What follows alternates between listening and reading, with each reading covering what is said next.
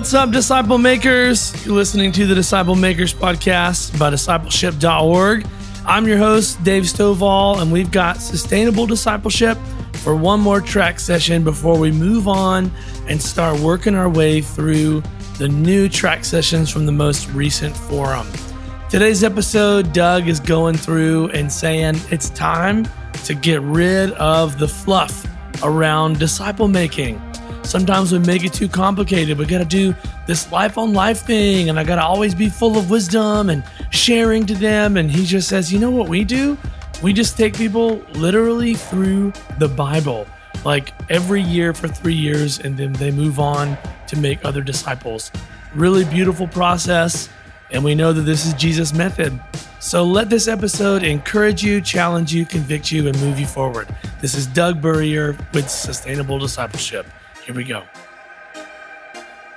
So welcome to Stop Signs, where we are going to talk about intentionally helping disciples get it. It is a very intentional process. We couldn't figure out how to make this shorter. This to us in our language makes sense. We want them to get it, right? We know what that means and we don't know what that means, right? We want them to stick this, understand it, walk with it, live it, rock it, kill it, right? Okay, so that's what we're going to be talking about. But before we start, does anybody have any questions? Because that's where we start. Yeah. You said that... Boy, they're noisy upstairs today. You said that you can get people excited about reading the Bible in a certain amount of time to where after 3 weeks, they're not going to question that again. What's that pitch look like? What is that? That looks like... yes. I said, Doug said that I could get in like a couple weeks, anybody tell you like, this is great, reading the Bible. My friend Steve wants to know, what's that look like? And so Steve, that is what this handout is all about. So if you can, I'm going. We'll head there. Okay, good. Anybody else? There was somebody. Yes, sir. You mentioned making disciples in 3 hours, but it seemed like Jesus made disciples 24/7. Is part of your method to do discipleship beyond the 3 hours? Yeah, that's great. So the question was, I talk about making a disciple in 3 hours, but didn't Jesus do this all the time? And this, that. There are times he went away. I don't know what the exact average hours are. I love your question. So we say it really takes you 3 hours, your schedule, to actually do this. But you're also going to see as you read the book or go to workshop, we're going to talk about doing this along the way. So you're going to have like plenty of that interaction time. Does that make sense? But we're just talking about a lot of the 3-hour disciple is pointed at people who are on staff who are trying to figure out how to fit this in their schedule. Does that make sense? And what we're saying is you can find 3 productive hours a week. You can make disciples. You can change your church. You can change the world. Do you have 3 hours? That help? Okay. Anybody else? Good. Let's do brain science. Are you ready? I'm going to get coffee. All right, let's do brain science. Are you ready? Yeah. So just for kicks, because I've been in trouble, I think, since I got here. Somebody at new church friends in the back, they're like talking to us, and they're like, so out of all these, what basket do you fit in? Are you this, or are you a ministry, or that? And I just looked at them and I said, nobody can figure out what basket to put us in. Because it's different. It's a method. It's just a thing. We don't fit in a basket. It's just, you know what I mean? And so it's just the way it is. Anyway, in an effort for the last hurrah, I'm going to ask you if you like brain science. I want you to drown out what I have to speak over. Ready? All right. Unless you're not. Do you want to do this? Yeah. Okay. Who's ready to talk? It's like some crazy science guy show. Are you ready? Who wants to talk about brain science? Yay! All right, good. So I'm going to surely end up in disciple jail. All right, you ready? So here's the... All right, let's go. Okay, ready? 1, 2, 3. Okay, good. All right. We got some fun brothers and sisters. We weren't trying to mess with them. I didn't even know they were over there. It's this up here. All right, good. All right, so let's do this. So what we're talking about is stop signs. I'm going to do we have a $100 bill? Yeah. Where are they at? So far, nobody's claimed this, so I'm just giving one away. I'll give you, of course, it's ministry money, so just think about it. But no, you're taking it now.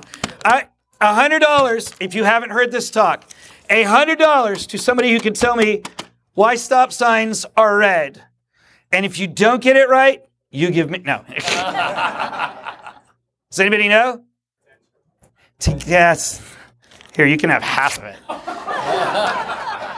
No, he's half right. Here. Okay, so you're half right because that's the obvious answer because it gets your attention, right? But why? It stands out in the environment. Yeah, you two need to have coffee that's very close. Yeah. It's reflective? Well, that's just the surface, though. Because you can have faded red. Been those faded red stop signs? The town everybody forgot. Red means danger? Red means danger. You're getting really close. I'm going to try. Oh, you're good. The big system where the eyes see and when it touches the amygdala, it sees red the easiest and the quickest. Okay. So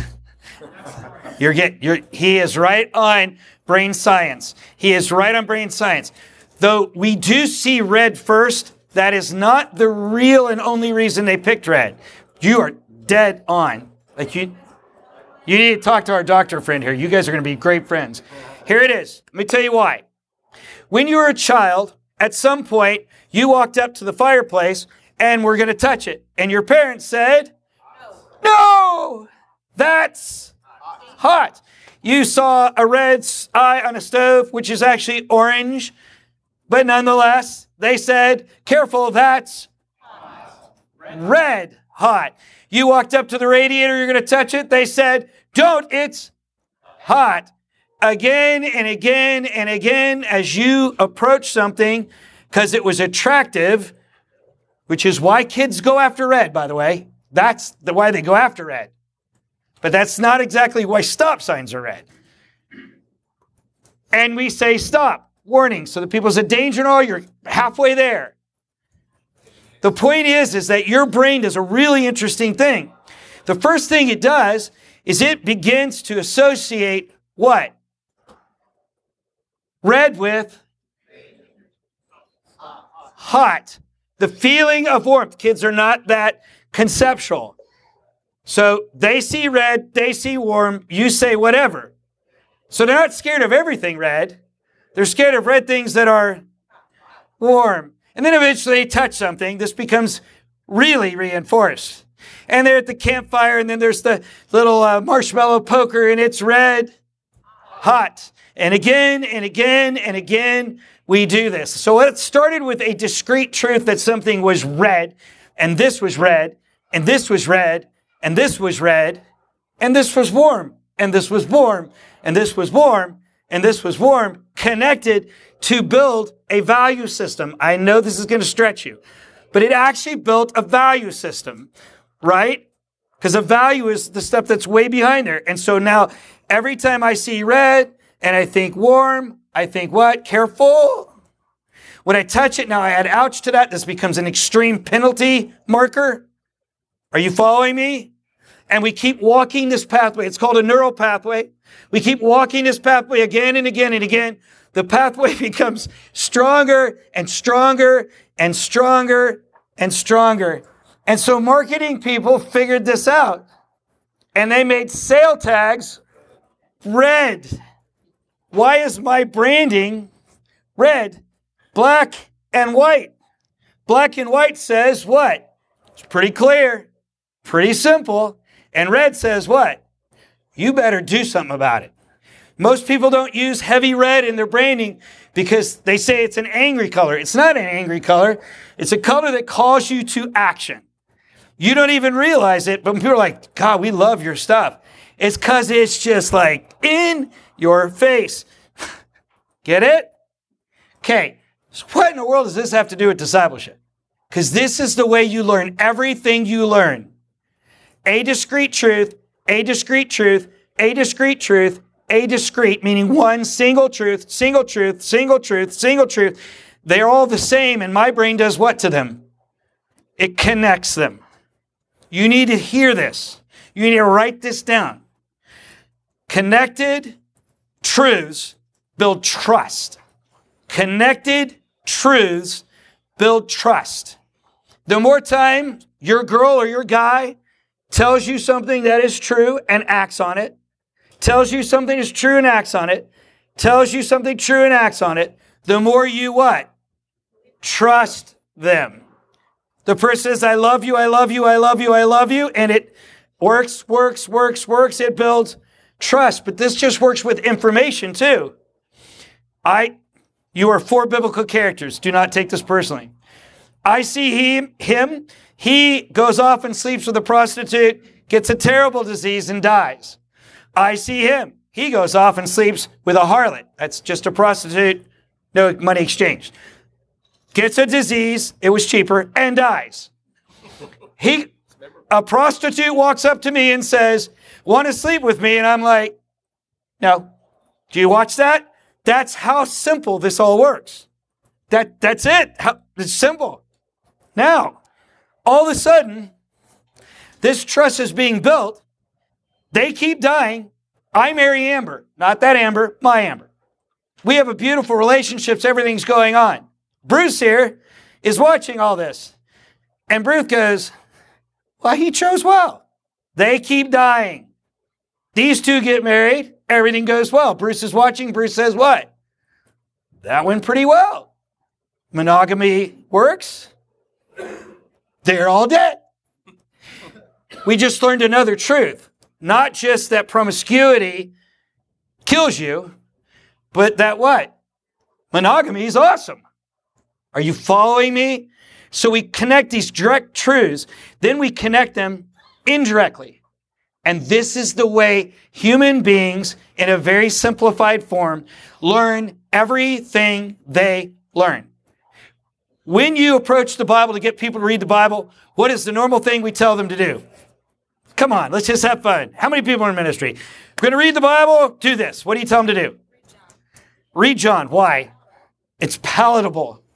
Okay? But what do we tell them to do? Well, John was the author, and John was a disciple of blah, blah, blah, and on and on and on, right? We tell them to do all of this stuff. We want them to know everything about that passage. Isn't that how we set it up? That's Bible study, right? Know everything about this. How many people, honestly, know everything about anything? Right? How many people here are over 50? And you've realized the more you know, the more you realize you don't know anything. So what you do is you take a bunch of people, you want to make them disciples, followers of God. But what you actually ask them to do is become scholars of God. So I just want to ask you something. Just don't get angry at me. I want to ask you something. When Jesus criticized people, did he criticize followers or scholars? So we're building Pharisees. Just a thought. Every successful discipleship program we've ever researched, seen, or been a part of makes followers, not scholars. Education does not equate to transformation. The Word of God is powerful to save, to heal, to deliver. Education can't do that. You've heard me say, if you've been in sessions, too many people are shackled by shekels. Who cares what a shekel's worth? It's not going to change anything in your life. Who cares when the book was written? Who cares who wrote it? Who cares? I'm a Bible nerd. I got more Bible degrees than some of you, I'm sure. I love all that. Nerd out. But when it comes to transformation, shekels and authors and time periods do nothing. However, when you read the verse, don't sleep with donkeys, that is useful. And when you read the verse that says, surrender everything to God, that is useful. When you read the verse that says, forgive one another, that is useful. That's you. I was thinking about you. Did I offend you last time? You're good. You're just very quiet, so I couldn't tell. Are you introvert or extrovert? Introvert. I should have known it. Anyway, I'm glad I didn't offend you. I just discipled you. Did you get it? That's useful. The truth that says, and I really wasn't faking it, I do care about you. And I couldn't find it. That is useful. Give them useful, solid, simple truth. But wait, don't even do it. Just let the Holy Spirit do it. Let the Bible do it. Does that make sense? So now we connect all these things. They build trust in God, in His way. We begin to apply them. We begin to get confident because we see it play out. Then comes the time when I face a decision I don't know. And that's when that third level of learning comes, where I begin to connect this truth that doesn't look like this truth, that doesn't look like this truth. Do you want to see what that looks like? Okay, so let's see what that looks like. Somebody pick a decision that is not answered in the Bible directly. Where to go on vacation. How do you decide where to go on vacation? Anybody want to help? How much money do you have? That's not where I start, but it's okay. We're going to start there. How much money do you have? So his assumption is that all my vacations must be paid for in cash. Is that a biblical premise or not? All in favor? Aye. Is it not a biblical premise? Aye. All the people are scared to death that I'm tricking you. It is not a biblical premise. There is nothing in the Bible that says I cannot borrow. I borrow all the time. Anybody owe money in a house? There's a difference between debt and liquidity. There's power in borrowing sometimes. Don't freak out. I know they tell you to pay everything off, but if you can make more money by keeping it, maybe you shouldn't. Point is, you still need to figure out what you can afford, biblically speaking. Then what? House. Where do you go? Huh? What sounds fun? Well, what sounds fun was the Dominican Republic. What Amber and I found when we got there was that the entire beach in front of our house was nude. This was a disruptor for me. I'm a dude. I didn't lust, like I didn't want them, but like I'm 15 apparently. I was like, I'm already so much trouble. Can you get it? So I'm going to say nude beach, not. And we have scripture, right? Don't look on each other's what? Nakedness. All right. So nude beach is out. Do you get this? So you start answering the unknowns because you're connecting all these other truths that are healthy and guide you. But what we try to do is answer the unknowns by going to research them. And then somebody writes a topical guide, and then we have discipleship material. We're doing it backwards. We need the discrete truths, just as much truth as we can get. Then we need to let the Holy Spirit use because the way we learn, He'll empower it, help us connect those truths. And only then are we going to be able to what? Assimilate them. Does that make sense? This is inductive learning. Inductive learning begins with exegetical learning. Inductive learning connects what? Direct truths. The inductive is just our fancy Christian Bible way of saying, like neural pathway learning, the way we all learn. So what's the Bible say about the Bible, right? Gets more powerful. I can show you 3 truths, right? And then inductive learning what? Makes indirect connections. Once you know the whole Word of God, you're seeing it from 30,000 feet, you can look down and go, ooh, it didn't work for Israel. And you make 5 decisions at once, right? Pastors do this for you all the time. What are the 3 errors you can make? They're trying to pack it up and send it to you. But what if you could just do that on autopilot? What if after the 3rd or 4th or 5th time you've read the Bible cover to cover, Holy Spirit's got this stuff connected, you're confident, and you can just, hey, I heard somebody we did a mock group out here. Thank you, Will. It was awesome. Thanks for getting me in trouble again. We even had approval. You need a signed letter next time. So one of the people prayed that God would give them more discernment. I was gentle. If you were in my group and we were a couple months in, I would have said, I refuse. Have you read God's Word cover to cover? No? Cool. Then just wait on that decision. You're asking Him to do something He already did. He gave you a book. Let's read the book. Let's get the truth in there. You may not need, God to give you the spiritual gift of discernment. He might just give you information. You get it?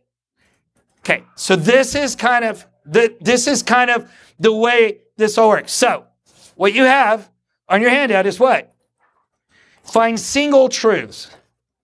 We did this in a mock group out there. Single truths are things like what? God said what? His creation was good. He blessed his creation. What else? Just start blurting out truths. What are they? Huh?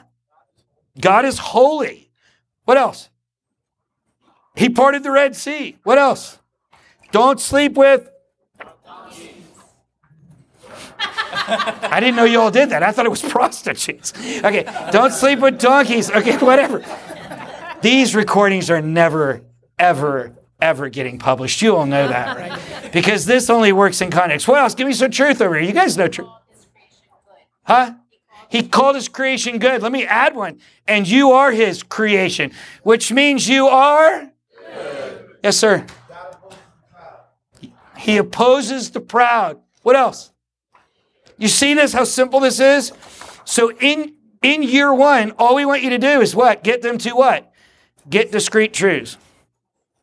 Year two, we want you to do what? Connect those. So every time you say, I should have done it. I need to engineer this into workshop. Every time you say prostitute, you say death, or whatever they say. No, but every time you go like money, now in year two, I'm like, so where else do you see God teach about money? You talk about tithing. I go, do you remember anywhere else?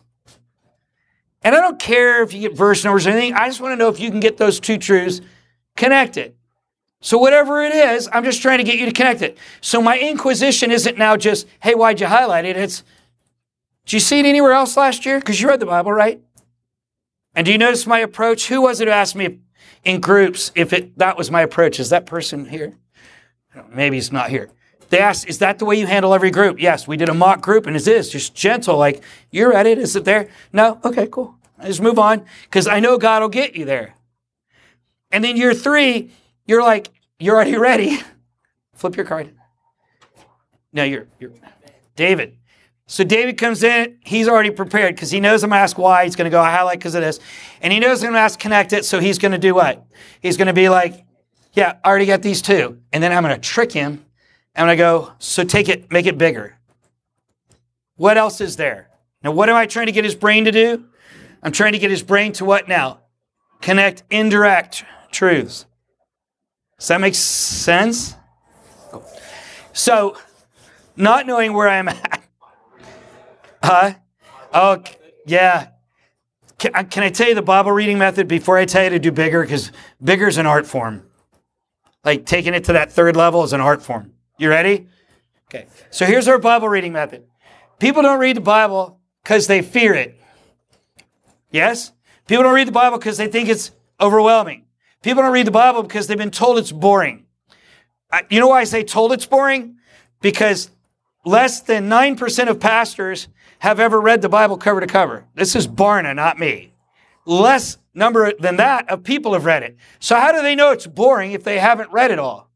Because you, Bad Brad decided to teach the book of Leviticus to a group of 6th graders, and they've been forever scarred. It was horrible. Or you bought that material from your Sunday school ecclesiastical department that was written by somebody who has never been in 6th grade because school didn't exist. And they're trying to teach teenagers of today. And so they're writing about Leviticus, right? So the point is nobody's read it. We can't always say it's boring because we haven't read it. But there's just this oppression. And you add on to it, we all do Bible study, right? And Beth Moore and all these, the great people. I'm not against Bible study. Love it. We're talking about discipleship, though, not Bible study. So when we do all of that and then we bring them in and say, we're going to read the book of Genesis, I mean, they wet themselves just a little bit. They're scared. They don't think they can understand it. They don't even know if you can understand it. It seems oppressive. So I'm going to tell you 3 weeks. You ready? This is it. Tell them to pick a version of the Bible they can read. I don't care if you're an ESV man, NASB person. I don't care if you're a King James. If you're King James only, just let me remind you that King James was not really a model character. Don't care what you read. Let them read something they can understand. Billy Graham, while he was alive, used the New Century Version, almost bulletproof version of a contemporary Bible. Most people don't even know about it. It's an incredible book. Simple to read. The New Living Translation. I wouldn't teach theology out of it, but it's great. You know what I use when I read cover to cover? Oh, shame on me. You're all going to leave. The Living Bible, written by a dad to his kids. Did y'all know that? The Living Bible is not a translation. It is a paraphrase that was written by a dad. This is where it started, who was on the road and was trying to teach kid Bible and could not get King James through the telephone. Then we did the NLT, which is exactly almost like the Living Bible, but it's a translation, so people will read it. If they can read the Message, fine. It doesn't really work in discipleship because it is so street level hard. It doesn't match up with anything else that's going on. Get them to get a Bible that they can read. You should have recommendations. You should not be scared of Bible versions. I own a Bible tech company, if you didn't know that. And I will tell you the margin of error between every printed translation of the Bible in every language, not just in English, is what? Less than 1%. But just relax. I can tell you what the big errors are in every one of them, because that's what I did for a while. But it's just not that big a deal because the Spirit's big and you're in the room. Okay? Get them to get a Bible they can read, that they can, in a language they can understand. Get them to get a highlighter. Let them pick the color. Don't bring them. Let them get it. Send them home and say, hey, so here's what we're going to read this week. This is your daily reading schedule. The reading schedule for 48 weeks in week 1 is Genesis 1 to 24. That is a very scary number. But if you tell me I have to read Genesis 1 to 3 on Monday, I can do that. And don't expect it to be blind. I love you version. Tell me what I got to do. Set an expectation. It takes maybe 15, 20 minutes to read each day, a couple of chapters. Have them take the highlighter. As they're reading, have them highlight. This is year 1. Have them highlight anything that makes them go, hey. We call them ahas, or that make them go, huh? That's it. And they will go nuts. Want to know why? Number 1, you've just set the expectation. You don't realize it, but brain science, you have set the expectation that they will find something. You've set them free because you told them. You didn't tell them, but what you didn't tell them is important. You didn't tell them to figure out who wrote it, when it happened, to Google it. No study Bibles, no Google, no Chrome, no nothing. Just read it. And whatever hops off the page, highlight it, move on.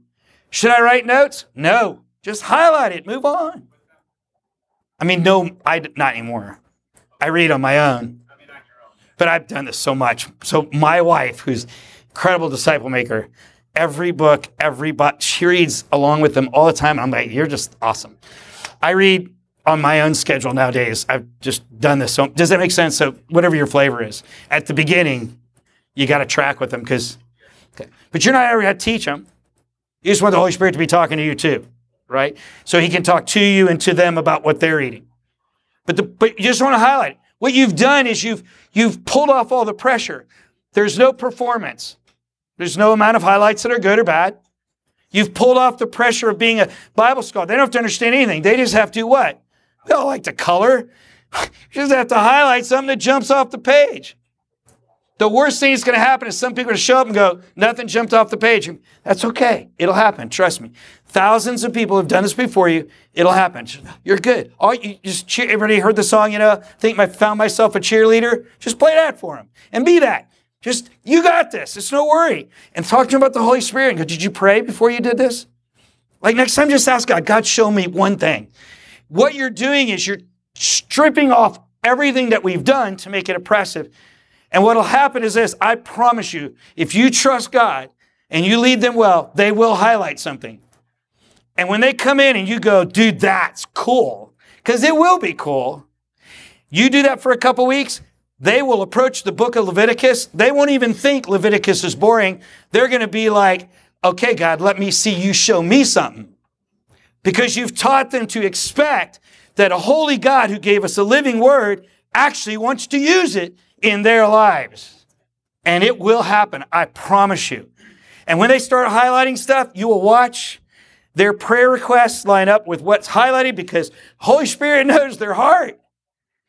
And he will start teaching them. We talked about individual last time. I can't go back there.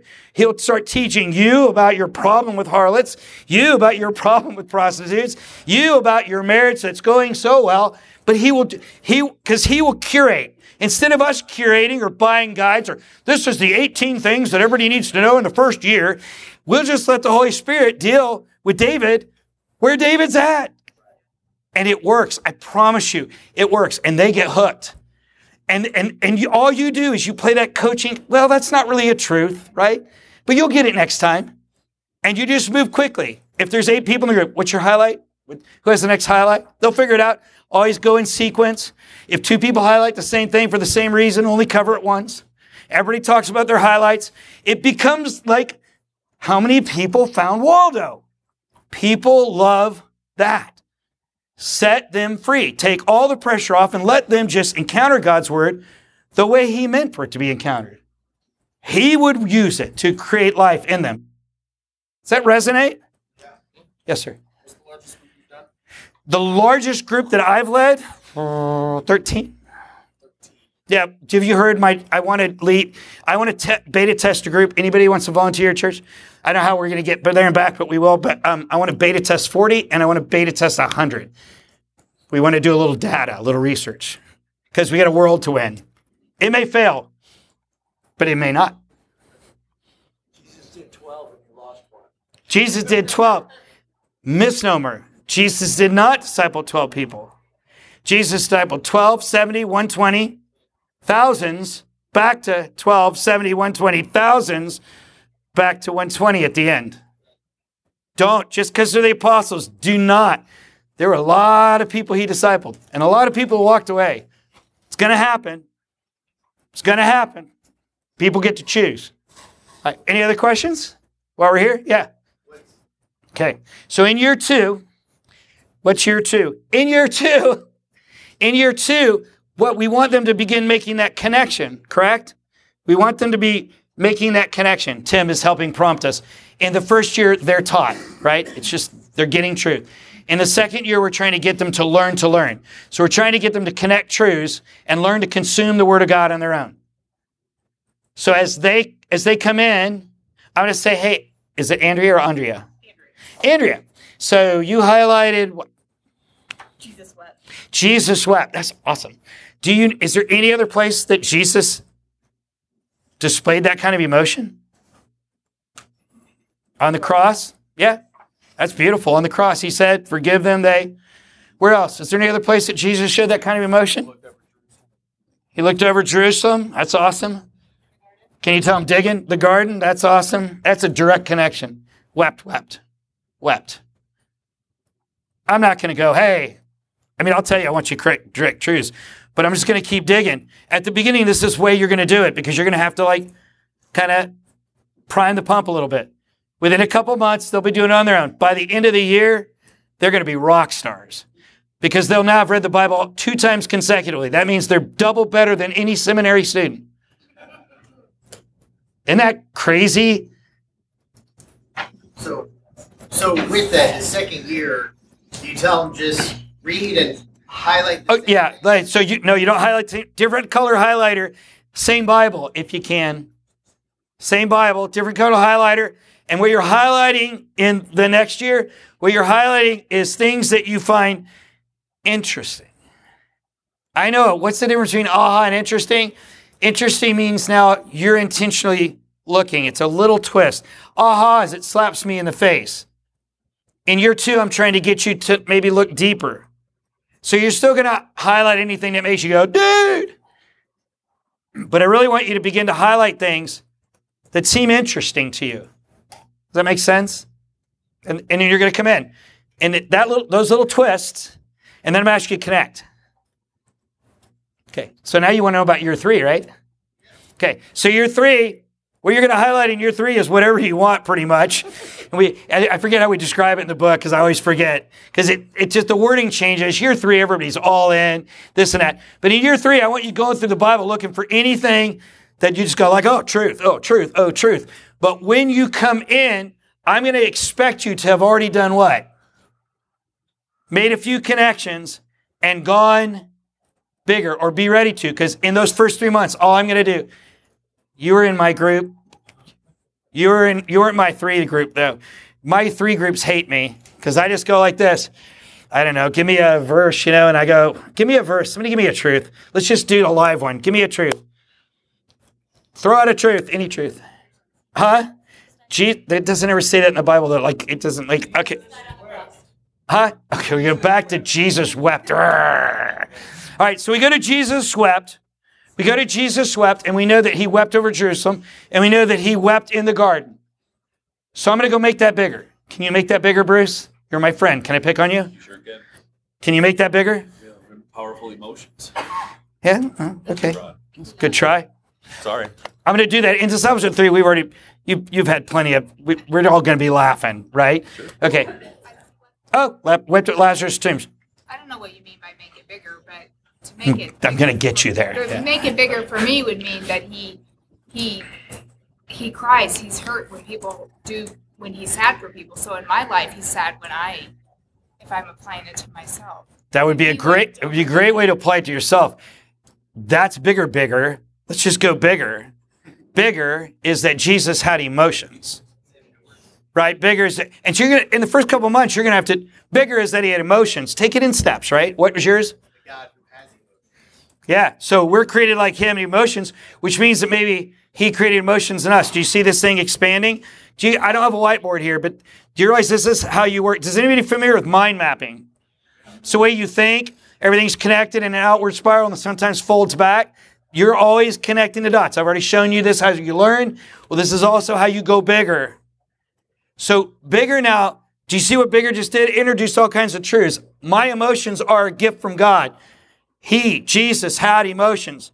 Nobody nailed this one yet. He was human. 100% human, 100% God. Bigger. We just found 4 truths from Jesus wept, other than the classic sermon, right? So when they do this, they become powerful. Because it's not so much what we learned out of Jesus wept, it's we learned how to learn and how to go bigger. And your next one was, and when I apply that to myself, you would be such an awesome disciple. When I apply that to myself, what'd you say? He cares when I hurt. Make it bigger. You can do it. Everybody cheer on. Oh, I don't know what it is. Yeah. He cares about everyone's hurt. Remember that pathway? Do we have the pathway? We don't have the slide. The pathway, the end of it is, it's not about me. It's about them. Do you see the power of that? Now when I'm reading the Bible, you go, well, that's just whatever. But what happens is now, as they read the Bible, their brain starts firing what? Because we're teaching them to go bigger, to learn and conceptually. And God's word with the Spirit and the way he designed our brains becomes super powerful, because now I'm not just reading Jesus wept. After a year of this, guess what they're doing? Jesus wept. Jesus had emotions. Jesus, 2 or 3 milliseconds. And they're standing up in your worship service. They're standing up in your worship service and they are praising the God who loves us. Do you see? That is bigger. And that's the way our brain is. Why do you feel such powerful emotions when you think about your dog that passed away? Because you spent a lot of time with your dog, and your dog generally liked you. And it's just a loss and a miss, and all that's built on what? It's actually bigger. Do you get that? Because you and your dog really can't communicate. I know, I have dog, whatever. But a bunch of little instances build that relationship. You get it? So this is the way we learn. So now all of a sudden, I don't have to teach you.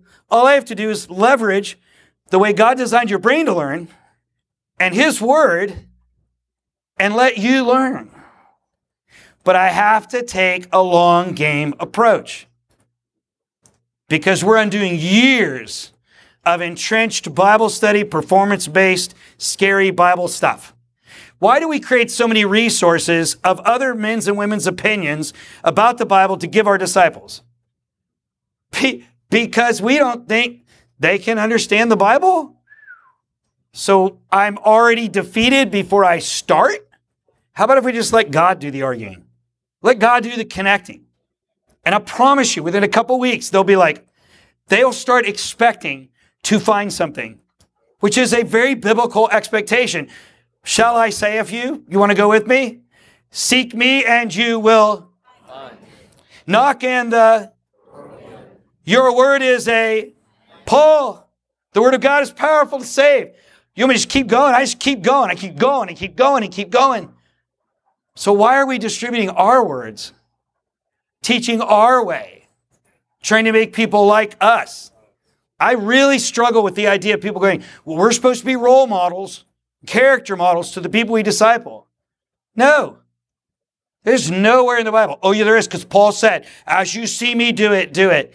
I'm not sure that's the point he was making, really, theologically.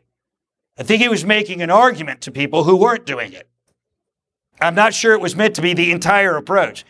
Because you're never going to be, if we're going to do discipleship, David, so we're going to conform you to my image? That's dangerous.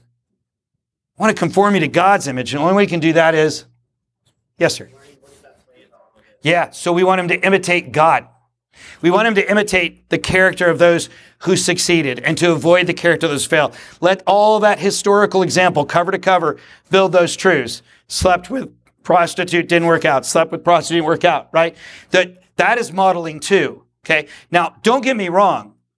You need to live this stuff. You can't take someplace you're not going.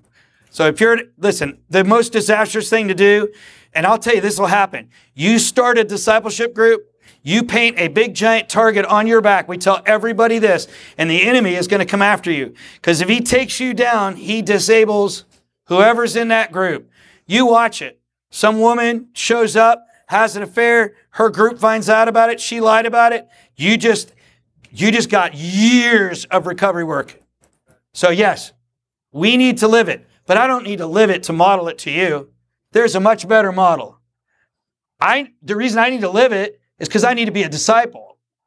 I need to live it because I am a follower. If I'm not a follower, I shouldn't be making them. I need to live it so I can have a great relationship with God and be just full and abundant life. I need to live it for me. I need to share it with you. But I need to model him and only him. Does that make sense? So it is. They will see it. You have outside reading, and there's a list of 50 books. There's a list of 70 books. Okay, so how much time are they spending, between outside reading and reading the Bible? What's the requirement you're putting on them per week? Well, we would never say it was a requirement because that would be really bad marketing. So we basically it's this. Oh, yes. What's the requirement concerning outside reading and the Bible reading? Though this is more on how we learn and learning and leveraging this learning, getting to understand the Bible. We also do outside reading because we've learned along this 14-step pathway, there's certain places where we can inject certain topical truths that protect and build and accelerate. So those outside books take, we're going to say about 20 minutes a day tops reading the Bible, and then I don't know, hour or two a week reading other stuff. So you're talking about, they're going to put 4, 5, 6 hours in. And do you discuss that? Is it part of your time, discussing outside reading? No, not really. Of course, I'm evil, so I don't tell them anything they don't ask. I just go, hey, you want to spend a year together? Your world's going to rock at the end. But if they ask, I'm not going to lie. I'm not going to lie to them, right? And so if they ask, I'll go, it's going to be a couple hours of reading Bible, a couple hours of reading this book. You got it. But don't lie. You're in Columbia, so the outside reading's out. So just a couple hours of reading the Bible.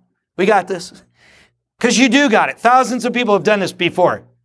It's really easy. Okay, questions? Does any of this make sense? I see a hook. Oh, hey. You're curious how this method, making disciples, the number one thing that we do. So, Okay, I'll tell you us. Us is not going to apply to a lot of you. We have a very unique model of being 150 to 200, and when we get beyond that, sending people out. Okay, so that's just us. But we outsource all counseling. We outsource all recovery. We outsource all that. So if it comes up in discipleship, we care, but we go, hey, go do that. I'm telling you, fundamentally, what we do is discipleship. It has killed every other program, not in a mean way. It's just what? So we have like this giant small group that meets once a week, which is like anybody who's new, they're making friends, this and that. The discipleship groups meet once a week, so they're all doing their thing. We have a worship team ministry. It's run like a discipleship group add-on or a life group. We have a children's ministry thing. But by the time they get done doing discipleship, and you're like, but it ends after 3 years. Yeah, but then they go make disciples. So like, it just goes on. And you should see it when they can't find somebody to make a disciple. They get cranky.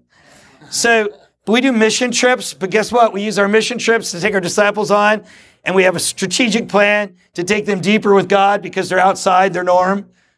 But we don't do a whole lot other than discipleship and worship and hanging out together and stuff. Like, what about women's ministry? They're all in discipleship. They're all connected. They're all growing. And then like Sylvia and my wife, was it this Friday? Some Friday? They're like, let's just get all the ladies and go to the lake. That's what, see, well-made disciples just live it. You don't have to create a program for them to plug in. My wife, a couple other people, more mature leaders are like, we got to get these new girls out. So they're all going paddle boarding, hanging out at the lake and cooking. Zero structure because guess what? People who are well-made disciples love to make disciples. We don't have a prayer network. Want to know why? Because everybody's in discipleship. We have a little online thing. You can throw it out there. We'll all pile in, but it doesn't happen a lot because everybody's connected because everybody's being made or making. Is that making sense? So it's not that we don't like any of that. It's just we just really don't have time for it. Yeah. The success rate is not, the question is that is the success rate tied to the outside reading? I can't answer that. That needs to get written down. I don't know how to test this because I don't want to break something just to break it, but nobody's ever not done the outside reading except in countries where that doesn't make sense. And so it hasn't broke it there, but you can't compare. That's comparing apples and oranges. I have no idea. If you want to try it, we'll track it. And the worst that can happen is, you become 92% effective. The Bible's the core, guys. The Bible's the core. I doubt that anything terrible is going to happen. I think the Bible's the core. They may slow down on some particular growth points. This is not the same. We've pulled out. These are like disruptive presentations we give to try to get people to shake them up and think about, like, what are we doing? What do we want to do? We have another one that's called, how many disciples do you want to make? How many people can answer that? How many disciples do you want to make this year? I mean, I know how much money I want to save. How many? So until you set a target, you'll never reach it. So pick it. You want to make 12? 12. Let's plug in. I'll show you how to make 12. So we have one like that, just disruptive. Instead of asking how many are you making, let me ask you how many you want to make. Like, what's your plan for this year? And how are you going to execute that plan? You talk about intention. I love this conference. I love Bobby Harrington. I love these people. And I love this year's topic, intentionality. How many do you intend to make? That's a great, so this is one of, these are like, these truths all come out of the book. The workshop does a lot of cool stuff. In the first third of it, it does this concept that really gives you the Bible. Right now, you're accepting a lot of what I'm saying because I'm here in front of you with the red screen.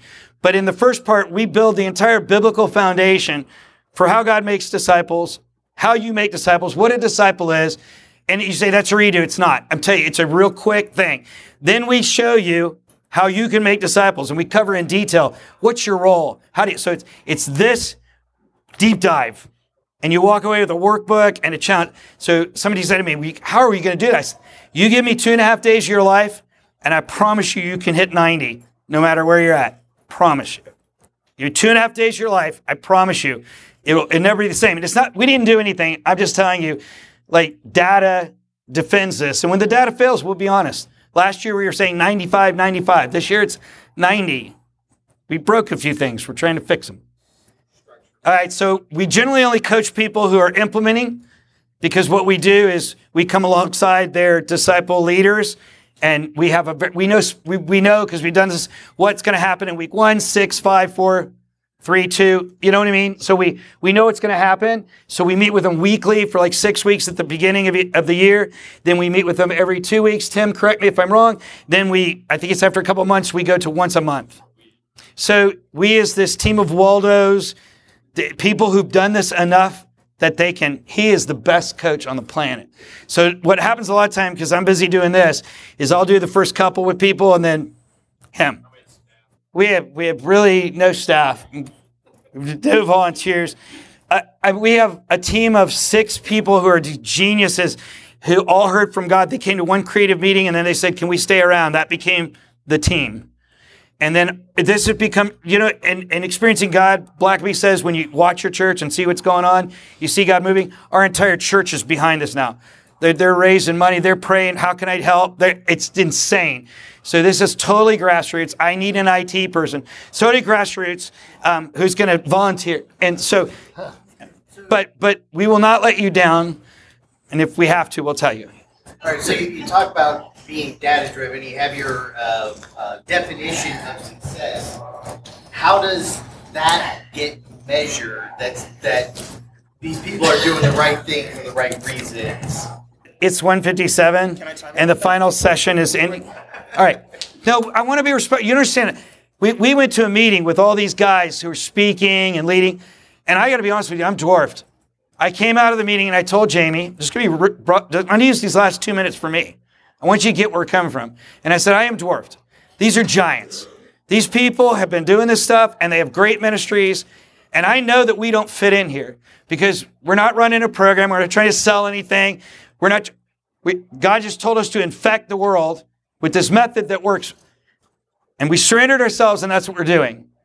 These people, God, it's just all in ministries. If you check these ladies out, incredible stuff. Mercy, right up here, dwarfed by them. Harrington, the amount of research he's done, his heart, dwarfed. Gary, and all the work he just put together. So I have to be honest with you. I love these people to death. Incredible stuff.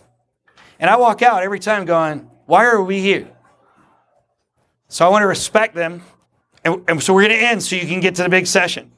That question that you asked, which is the actual how do we measure it, the Red Book will talk some about that. That question is one we're going to answer in writing. Let me just tell you a couple things. If you did that, I got questions, or you got a free book, or you bought something, they got your email address. If you paid for something, there probably was a box where you gave them permission for us to follow up with you. If you did that little form, or it was just, I have a question, or you did the form where it was like, hey, I got a free book, you're going to get an email because we are so committed not to spamming.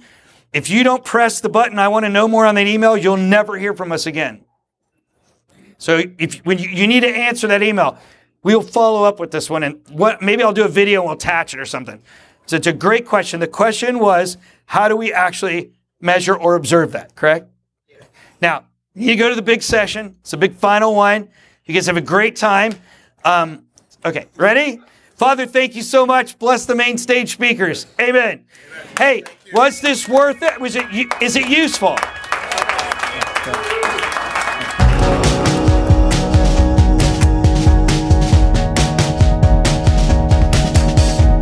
That was amazing stuff from Doug and Sustainable Discipleship. I hope that you got a lot out of that. You know, I feel like I'm somebody I'm the host of this show, but I'm just like you. I'm the everyday disciple maker. I've got people that I'm discipling in a small group setting and in the large group settings. And sometimes as I'm listening through these episodes, I'm like, man, I was doing this stuff wrong. You know, I was making it more complicated in my mind than it should be. Taking people through scripture, that's the way to do it. It's beautiful. All right, up next, we are diving into the new track sessions from this most recent National Disciple Making Forum. So if you haven't hit the subscribe button already, please do so, and you'll stay up to date for when I release those new episodes. All right, y'all, thanks for listening, and enjoy the rest of your day. We'll see ya.